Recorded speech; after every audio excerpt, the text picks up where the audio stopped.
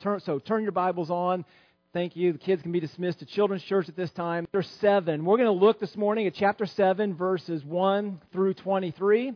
Our big idea that we're going to talk about this morning is the fact that our religious rules often blind us to our condition, the condition of our hearts and our true need.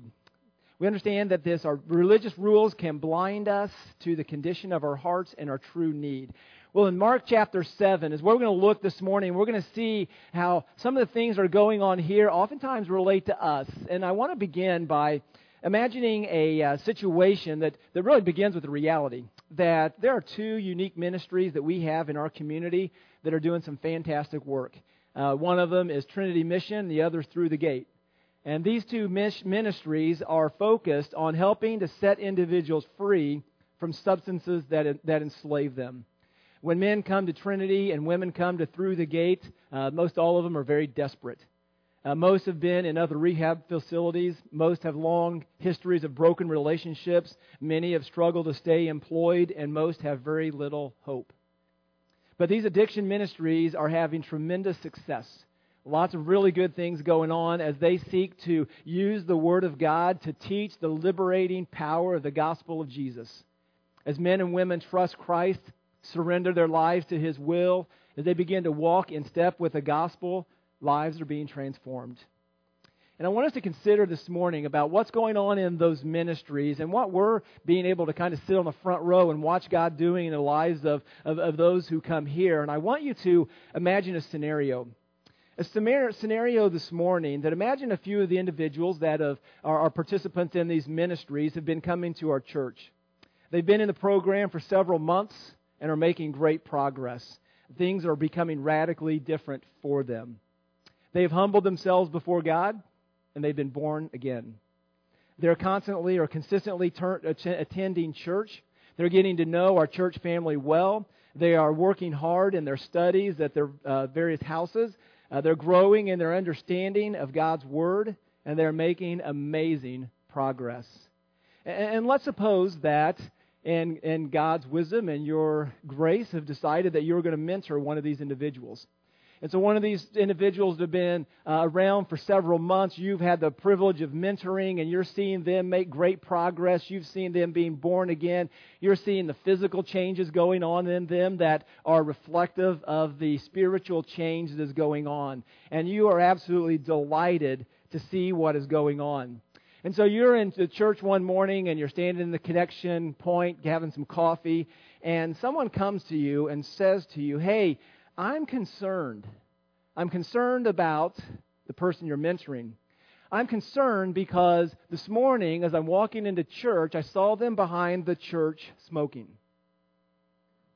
What would be your response? What do you think would be Jesus' response? I want to look at our passage this morning, and in our passage, what we are going to see is the amazing work that Jesus has been doing in Galilee, and how religious leaders from Jerusalem come up, and what they pick up on, and what they see as going on in this passage. And so let's look at this in Mark chapter 7, beginning in verse 1. It says, "Now when the Pharisees gathered to him with some of the scribes who had come up from Jerusalem," so these are the religious officials that have come up to Jerusalem, come up to Galilee from Jerusalem, "and they saw that some of his disciples, they ate with hands that were defiled, that is, unwashed." Verse 3, "For the Pharisees and all the Jews do not eat unless they wash their hands properly, holding to the tradition of the elders. And when they came from the marketplace, and they come from the marketplace, they do not eat unless they wash. And there are many other traditions that they observe, such as the washing of cups and pots and copper vessels and dining couches. And the Pharisees and the scribes asked him, 'Why do your disciples not walk according to the tradition of the elders, but eat with defiled hands?'" Now, as we understand the practice that's going on here, that the Jewish people, the Jewish religious leaders, they loved the law. they desired to keep God's law, because keeping God's law, they believed, would demonstrate that their love for God. And so what they would do is, so if this were the law of God, they would build fences around the law of God to make sure you don't violate the law of God. And these traditions had grown up. And one of the traditions had to do with hand washing. And this hand washing wasn't like the health department saying, wash your hands before you go back to your meal. It's not that. It's a ceremonial washing. The ceremonial washing that you're not contaminated by Jewish people. You're not contaminated by other things that would be unclean. You're not contaminated. It's not about germs and becoming sick, but it was about defilement and becoming unclean with God.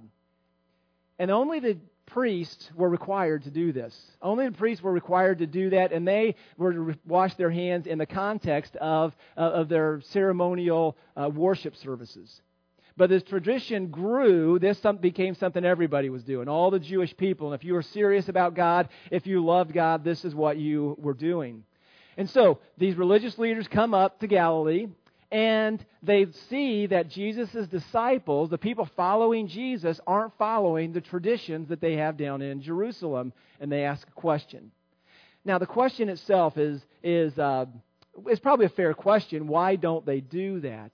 But what we see in them asking the question is that they have completely missed what's going on.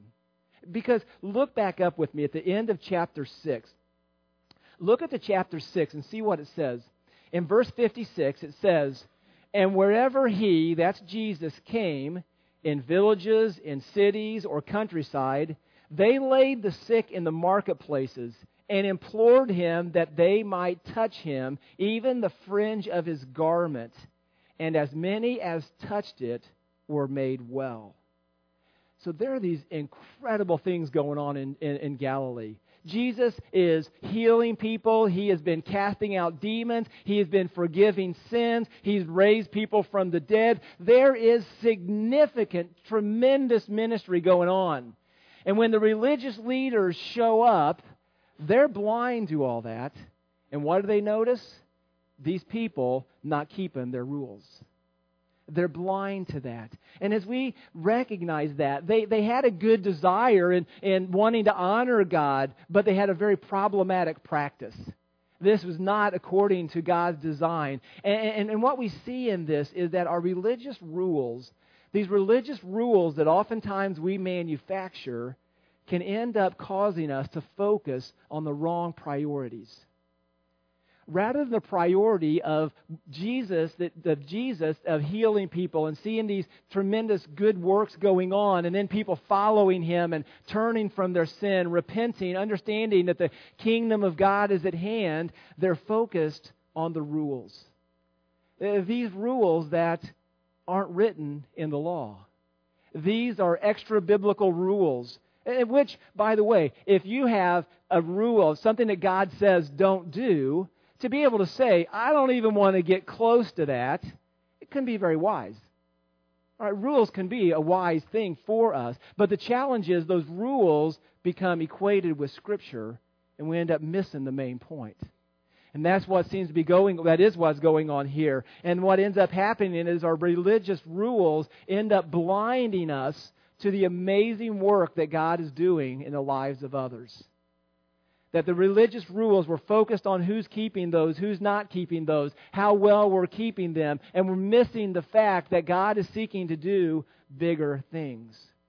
And as we understand that there are certainly things, when we would think about our example beginning the service with the individual smoking behind the church, that we certainly want to be wise about our bodies. We want to be wise about those type of things. And we realize that our bodies matter and those things matter.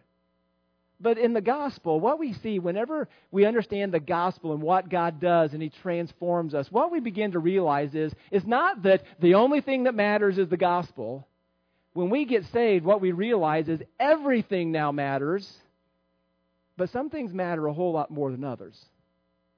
And it takes wisdom, and it takes grace, and it takes godly discernment to be able to sort through some of those and to realize what's most important. Because otherwise we're blinded to the work of God. Well, as these religious leaders show up and they question the disciples, look at Jesus' response in verse 6. He says to them, "Well did Isaiah prophesy of you hypocrites." Okay, probably not what they're expecting. That's why are your disciples not eating with washed hands? And Jesus responds to that this prophecy in Isaiah that's 700 years old, he prophesied of you hypocrites, as it is written, "This people honors me with their lips, but their heart is far from me. In vain do they worship me, teaching as doctrines the commandments of men. You leave the commandment of God and hold to the traditions of men." That Jesus looks at their actions and listens to their question, and Jesus turns the attention to them and to their hearts. Because the passage says they are honoring God with their lips, they are worshiping Him, but while they're honoring Him with their lips, they're saying stuff that's right. Their hearts are far from Him. As they are worshiping Him by doing the things that the law requires and the Word of God says while they're worshiping Him, that worship is in vain. It's empty. It means nothing. They're going through the motions with no real substance. Why? Because their hearts are far from God. And he says in this that they have abandoned the commandments of God and hold to the traditions of men. Now, these people would not say that, well, we did that on purpose. We abandoned the law of God because we were focused on this. They thought by keeping all of this and focusing on this that they were keeping the law. But they were blind to it. Just as can happen to us.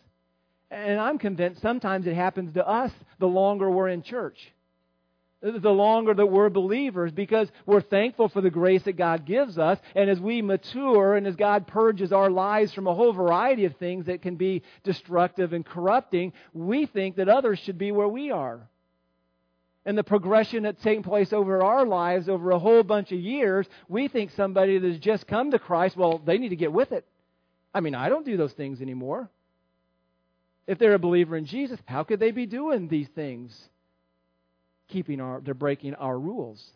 And as we see this, the challenge with that is that what's happening with these Pharisees and these scribes is what can happen to us, is that these religious rules can make us feel confident before God.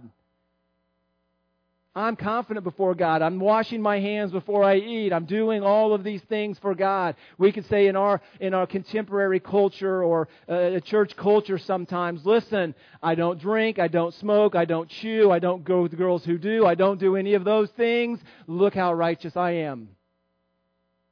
These have become the measures. These rules, these extra biblical rules become the measure of our spirituality. That's what these scribes and Pharisees believe, that they are now what measures them is the keeping of rules, not the loving of God. And they're blind to that. And Jesus confronts them with it. Their hearts are far from Him. Their worship is empty. They've abandoned the commandments of God. And we can imagine they probably didn't receive this real well. They're probably kind of blown away by Jesus saying that, and very likely wanted to go on the defensive and to describe why they're doing that. But before they say anything, Jesus continues in verse 9. And He continues with an example, a very clear example of how their worship is in vain and they've abandoned the Word of God. It says, "You have a fine way of rejecting the commandment of God in order to establish your tradition. For Moses said, 'Honor your father and your mother, and whoever reviles father or mother must surely die.' But you say, 'If a man tells his father or his mother, whatever you would have gained from me is Corban, that is, given to God,' then you no longer permit him to do anything for his father or mother, thus making void the Word of God by your tradition that you have handed down, and many such things you do." And so Jesus picks, He says, you guys are doing this in a whole variety of ways. Here's an example. And what they're doing is they're pitting the Word of God against itself. For instance, in Exodus chapter 20, in the Ten Commandments, commandment number 5 says to honor your father and mother. Is that a clear commandment? Absolutely. One of the ways that we honor our father and mother, particularly in that culture, was to meet their financial needs as they got older. They can't work. Social Security and those kinds of things aren't in place. And so their family is responsibility to care for mom and dad. Honor your father and mother. Clear command of God. But they're a lot like us. They like their money, right? And we don't have control over money. And we don't want to spend money on what we don't want to spend money on. And so they came up with this thing called Corban. And this Corban idea is the idea that they're making a vow. And this idea of making a vow is tied up to Numbers 30. Okay, so listen to what Numbers chapter 30 verse 1 says. It says, Moses spoke to the heads of the tribe of Israel, saying, this is what the Lord commanded. Okay, here's a law of God. Listen up. If a man vows a vow to the Lord, or swears an oath to bind himself by a pledge, he shall not break his word. He shall do according to all that proceeds out of his mouth. So the command here is, you make a vow, you keep the vow. God says, be a person of your word, don't break it. So what have they done? In this culture, what they did, they're supposed to honor mother and father, but what they did, they made a vow. A vow about their money. All of my money now belongs to God. I'm committing all of my money to God, and I'm going to manage it, and I'm only going to use it for the things I want to according to this. And because I'm making this vow that all my money's for this, can't use any money for you, Mom and Dad. And so they're pitting the Word of God against itself. They're saying, I'm going to keep this commandment, and I'm going to do this and break this one. And what's Jesus say? You're hypocrites.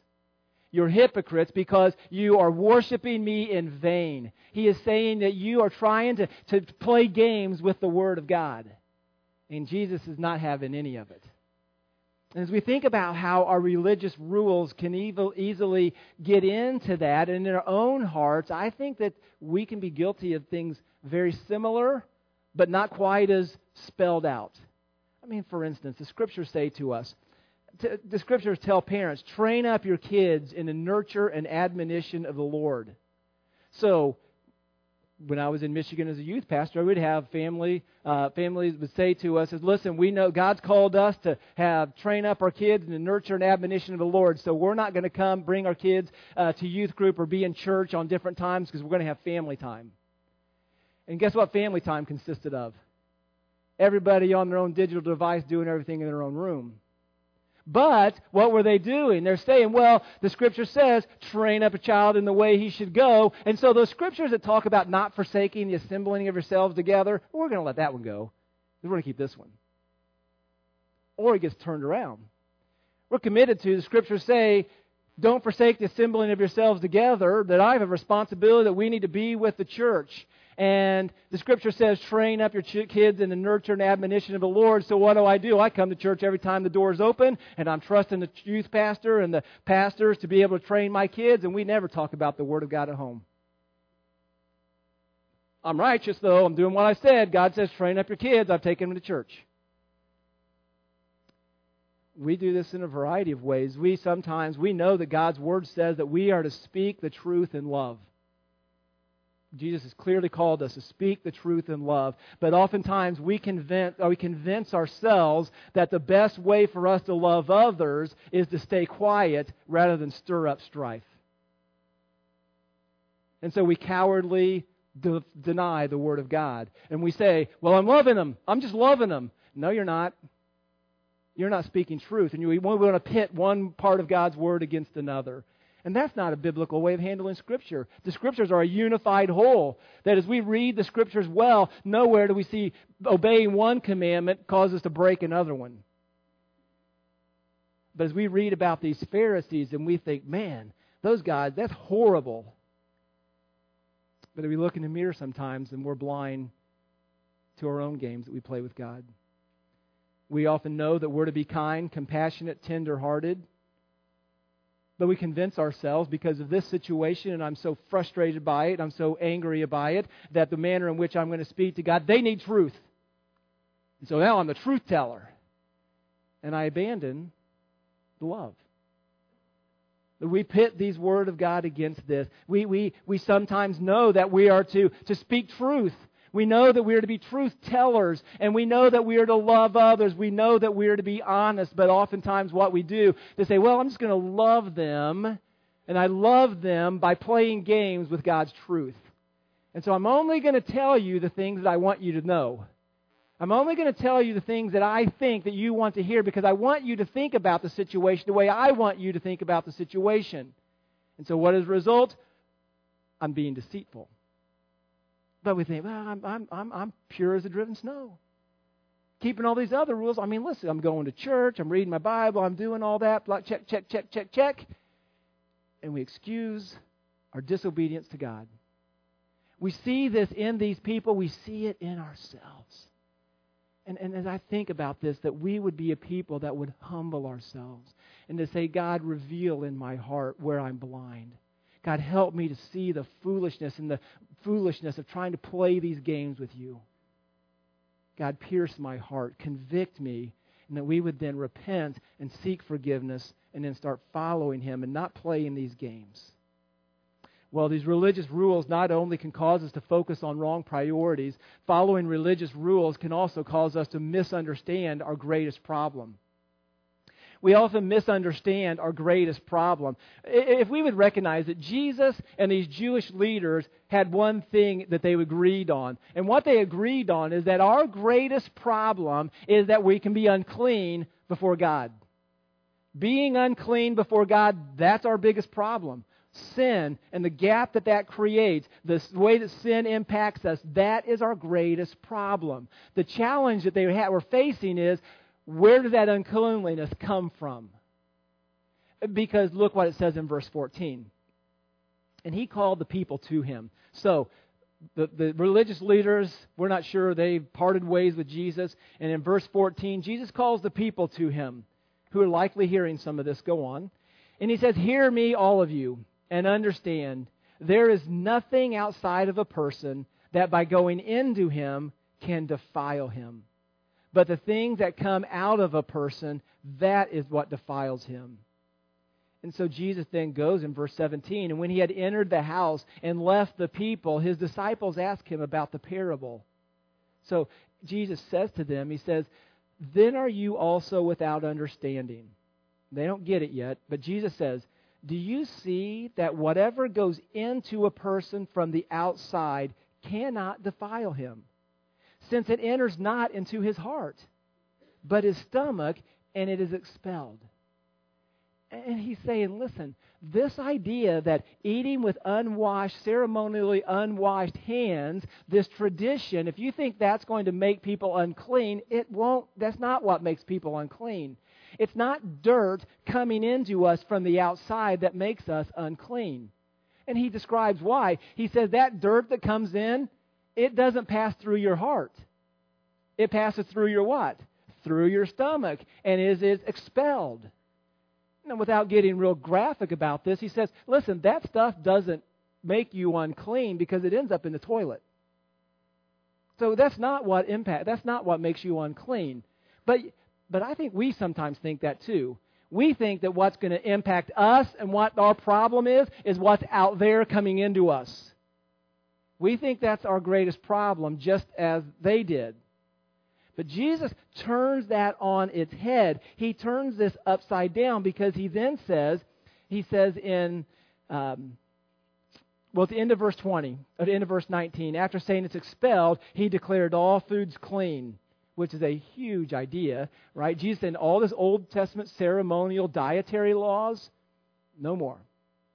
And they're no more because all of those laws, all of that, they were all pointing us to Jesus. They were leading us to understand about the Messiah, separation, and a whole variety of things. And now Jesus is here, and now eat what you want. Eat shellfish. Eat bacon. Praise the Lord. Eat the other kind of stuff that was unclean, right? You can have all of that now. Why? Because eating bacon, that's not going to make you unclean. It comes in and it goes out. So we recognize that our greatest problem is being unclean before God, but we recognize that we are not unclean because of what comes into us. Jesus says this in verse 20, and He said, what comes out of a person is what defiles him. For from within, out of the heart of man, come evil thoughts, sexual immorality, theft, murder, adultery, coveting, wickedness, deceit, sensuality, envy, slander, pride, foolishness. All of these evil things come from within, and they defile a person. It's not the stuff that comes into you, passes through your stomach, and ends up in a toilet that defiles you. What defiles you is the toilet of your heart. And there's nothing clean that comes out of that. And he says that's the problem. And we're confronted with this reality now that Jesus says that our biggest problem is not what's outside, what people have done to me, the things, the temptations and things that are in front of me. My biggest problem is inside of me. It is my heart. My heart is my problem. And the challenge with my heart being my problem is I can't escape it. My heart is an essential part of who I am. This is not this physical heart, but this heart is the seat of my love. The heart is the seed of my love. The heart is what do I love? And what is my problem? My problem is what I love, and I love all the wrong things. I love me first and most.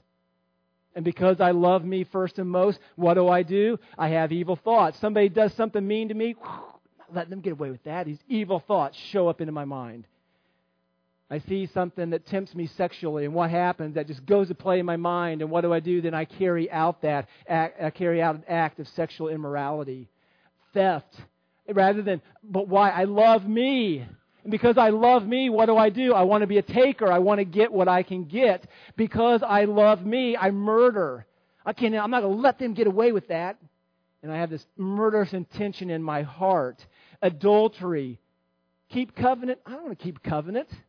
Do you believe what they've done to me? I'm not going to keep covenant with them. I love me. Coveting. Man, I deserve more than what I have. I deserve more. I can't believe I only make this much money. I deserve to make more money than that. I deserve a better house than this. I deserve to go to a better school than this. I deserve more than that. Slander. They said that about me. Guess what I'm saying about them? Tap, tap, tap, tap, tap. Click, social media. Ta-da.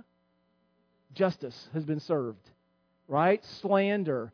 We could just look through these foolishness, pride, and all of these things aren't coming at us because of what other people do to us. What happens? They come because my heart is corrupt. And my heart is corrupt because I'm born into a human race that is fallen. I inherit the sin of Adam. And what do? Because I've inherited the sin of Adam, I do what Adam does. When I'm told not to do something, I do what I want to do anyway. And God calls that sin. And we realize that this is what causes our problems. And we would see this, and then we realize that we are unclean because of this stuff that is flowing out of us, not that what flows into us. And so we could say it this way. We don't become unclean before God. We are unclean before God. That's different.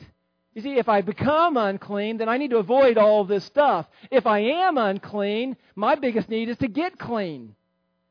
If it's to stay clean, I just got to keep stuff out, keep stuff out, keep stuff out, keep stuff out. If I am unclean, I got to be changed. And that's where Jesus is going with this. We've got to be changed because we realize that our greatest problem is an unclean heart in us. Jeremiah 17:9 says our heart is wicked. It is desperately sick. Apart from Jesus Christ, all of these things are true in all of us. We would see in Romans chapter 3, verses 10 to 12, it says, as it is written, there is none righteous. None righteous. That's you. That's me. That's none of us. No one, not one, no one understands, no one seeks God. All have turned aside together. They have become worthless. No one does good, not even one. And so, if you think that you're the one, there are a lot of people who want to meet you. Right? Or I'm guessing, just ask the person sitting next to you and they're going to say, you're not the one. Right? No one. No, not one. And this is humbling. This is not feel good about yourself. This is see yourself accurately. Because when we begin to see ourselves accurately, we realize we need help. And the beautiful thing is we have a God who's offered us help. Because in the midst of all of this, what do we see? That our religious rules, listen, they can cause us to focus on wrong priorities. Our religious rules can cause us to misunderstand our greatest problem. But our religious rules cannot do what only God can do. And so what does God do that we can't? Only God can cleanse us from our sin. Only God can cleanse our hearts. Hebrews chapter 9 says this, that indeed under the law almost everything is purified with blood. And without the shedding of blood there is no forgiveness of sins. And what is the condition of our hearts? Fallen, sinful, broken. What has God done? He has sent His Son Jesus to come and to live a sinless life. So that whenever He dies on the cross, He takes our sins, our unrighteousness. And when we repent and believe the gospel, He gives us His perfect righteousness. This transaction takes place. Only God can do that. Only He can cleanse us from our sin. And what we realize as well is that only God can change our unclean hearts. Turn to this passage with me. The book of Ezekiel is an Old Testament passage. Last one we're going to look at this morning. Ezekiel chapter 26. This is on page 713 in the Pew Bible. No, it's not. Chapter 36. Ezekiel 36:26. It is on page 724 in your Pew Bible. So, we realize what is our condition? Our religious rules can't make us clean before God. Our religious rules can't change our unclean hearts. Look with me. And this is the book of Ezekiel, written hundreds of years before Jesus came, before before He came to help us to understand this. And it says this, Ezekiel 36:26. And I, that's God, I will give you a new heart. I will give you a new heart and a new spirit I will put within you. I will remove the heart of stone from your flesh, and I will give you a heart of flesh.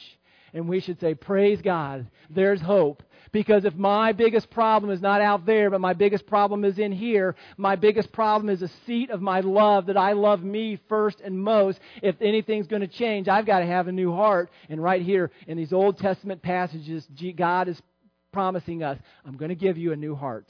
I'm going to provide that, a new heart. And whenever we come to Jesus, when we surrender our lives to Him and we cry out, God, forgive me of my sins, make me new.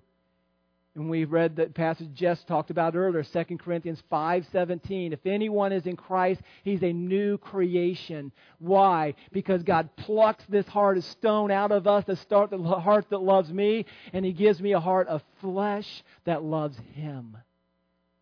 And now everything changes. Everything changes. Keep your place here, but listen. So rather than our earlier passage, rather than being filled with evil thoughts, what comes to my mind when somebody sins against me in evil thoughts? It's like, I'm a sinner too, and God has shown me grace, and rather than entertaining these evil thoughts, I'm going to show grace. Rather than sexual immorality, Jesus has given me a new heart. I love Him more than I love me. I'm going to pursue purity. Rather than theft, and I'm going to take and take and take, I have a new heart that loves others, so now my life is about give and give and give. Rather than murder, I'm going to show grace. Rather than adultery, I'm going to keep my covenants. Rather than coveting, I'm going to be content. Rather than wickedness, I'm going to pursue righteousness. Rather than deceit, I pursue truth. Rather than sensuality, I live according to truth. Rather than envy, I'm going to celebrate when others do well. Rather than slander, I'm going to trust Christ with myself. Rather than pride, I become humble. And rather than foolishness, I become wise. Old's gone. New has come. Why? Because I've been given a new heart. And then the passage, not only does God cleanse us from our sin, not only does He give us a new heart, but our passage in Ezekiel also says in verse 27, and I will put my spirit within you. God gives us a new heart. Now He's given us His Spirit. And He says, and cause you to walk in my statutes and to be careful to obey my rules. What does Jesus do? Plucks the heart of stone, gives us the heart of Christ. To love Him, rather than loving us. He gives us a new spirit, and this new spirit now empowers me to live for Him. That's the good news of the gospel of Jesus. Our religious rules can't cleanse us from sin. They can't change our heart, and they can't empower us to live for Jesus. The only thing that does that is the grace of God and a new heart. And this morning, I want to encourage you to examine yourself, to consider, where are you? Because the gospel of Jesus Christ leads us to focus on the right priorities. So rather than being concerned that a guy who is stuck in addiction for decades has now been rescued from Christ, radical change go in place, they're smoking behind the church, we're thinking, man, praise God, they're in church and they're doing great. God's going to work on that in His timing. I need to keep the right priorities. And as we think about that, this unclean hands, that God wants to clean our hands, but He wants to clean our hearts. That's His focus. That we realize that not religious rules, but the Savior who delivers our hearts. That's the new priority. It's hearts, not primarily behavior. And we realize in the midst of all of this that God is good to us. And He's provided all of this for us through Jesus Christ. And I would encourage you this morning as we wrap up and sing a song in just a moment to examine your own heart. To say, what does my demonstrate that it loves most? Me or God? What is coming out of my heart whenever bad stuff comes to me? What's my response? We're going to sing a song called All I Have is Christ. And all we have is Christ because that's all we need. Gives us a new heart, a new spirit, causes us to walk in His statutes, to keep His rules, to make us new, and to transform us. So I'll pray and we'll sing. Father, we thank You that You've loved us. Lord, I pray that You would convict us this morning of playing games with You and Your law. God, that we would not be focused on our rules, but Your love. And Lord, we realize that that's going to have impact, and so we recognize that there are things that we'll need to do differently as we trust You as our Savior. But God, we do those things not to become clean, but because You've cleansed our hearts. God, help us this morning. I pray if there's some here today who would say they don't know where their heart is this morning, that they would repent, they would look to You. God, I pray for those who are drifting this morning that You would anchor them into Your truth. God, I pray for those who are doing well this morning. I pray that You'll continue to help them to pursue You with all of their heart, soul, mind, and strength. And God, and together we would rejoice at Your goodness. In Jesus' name we pray. Amen.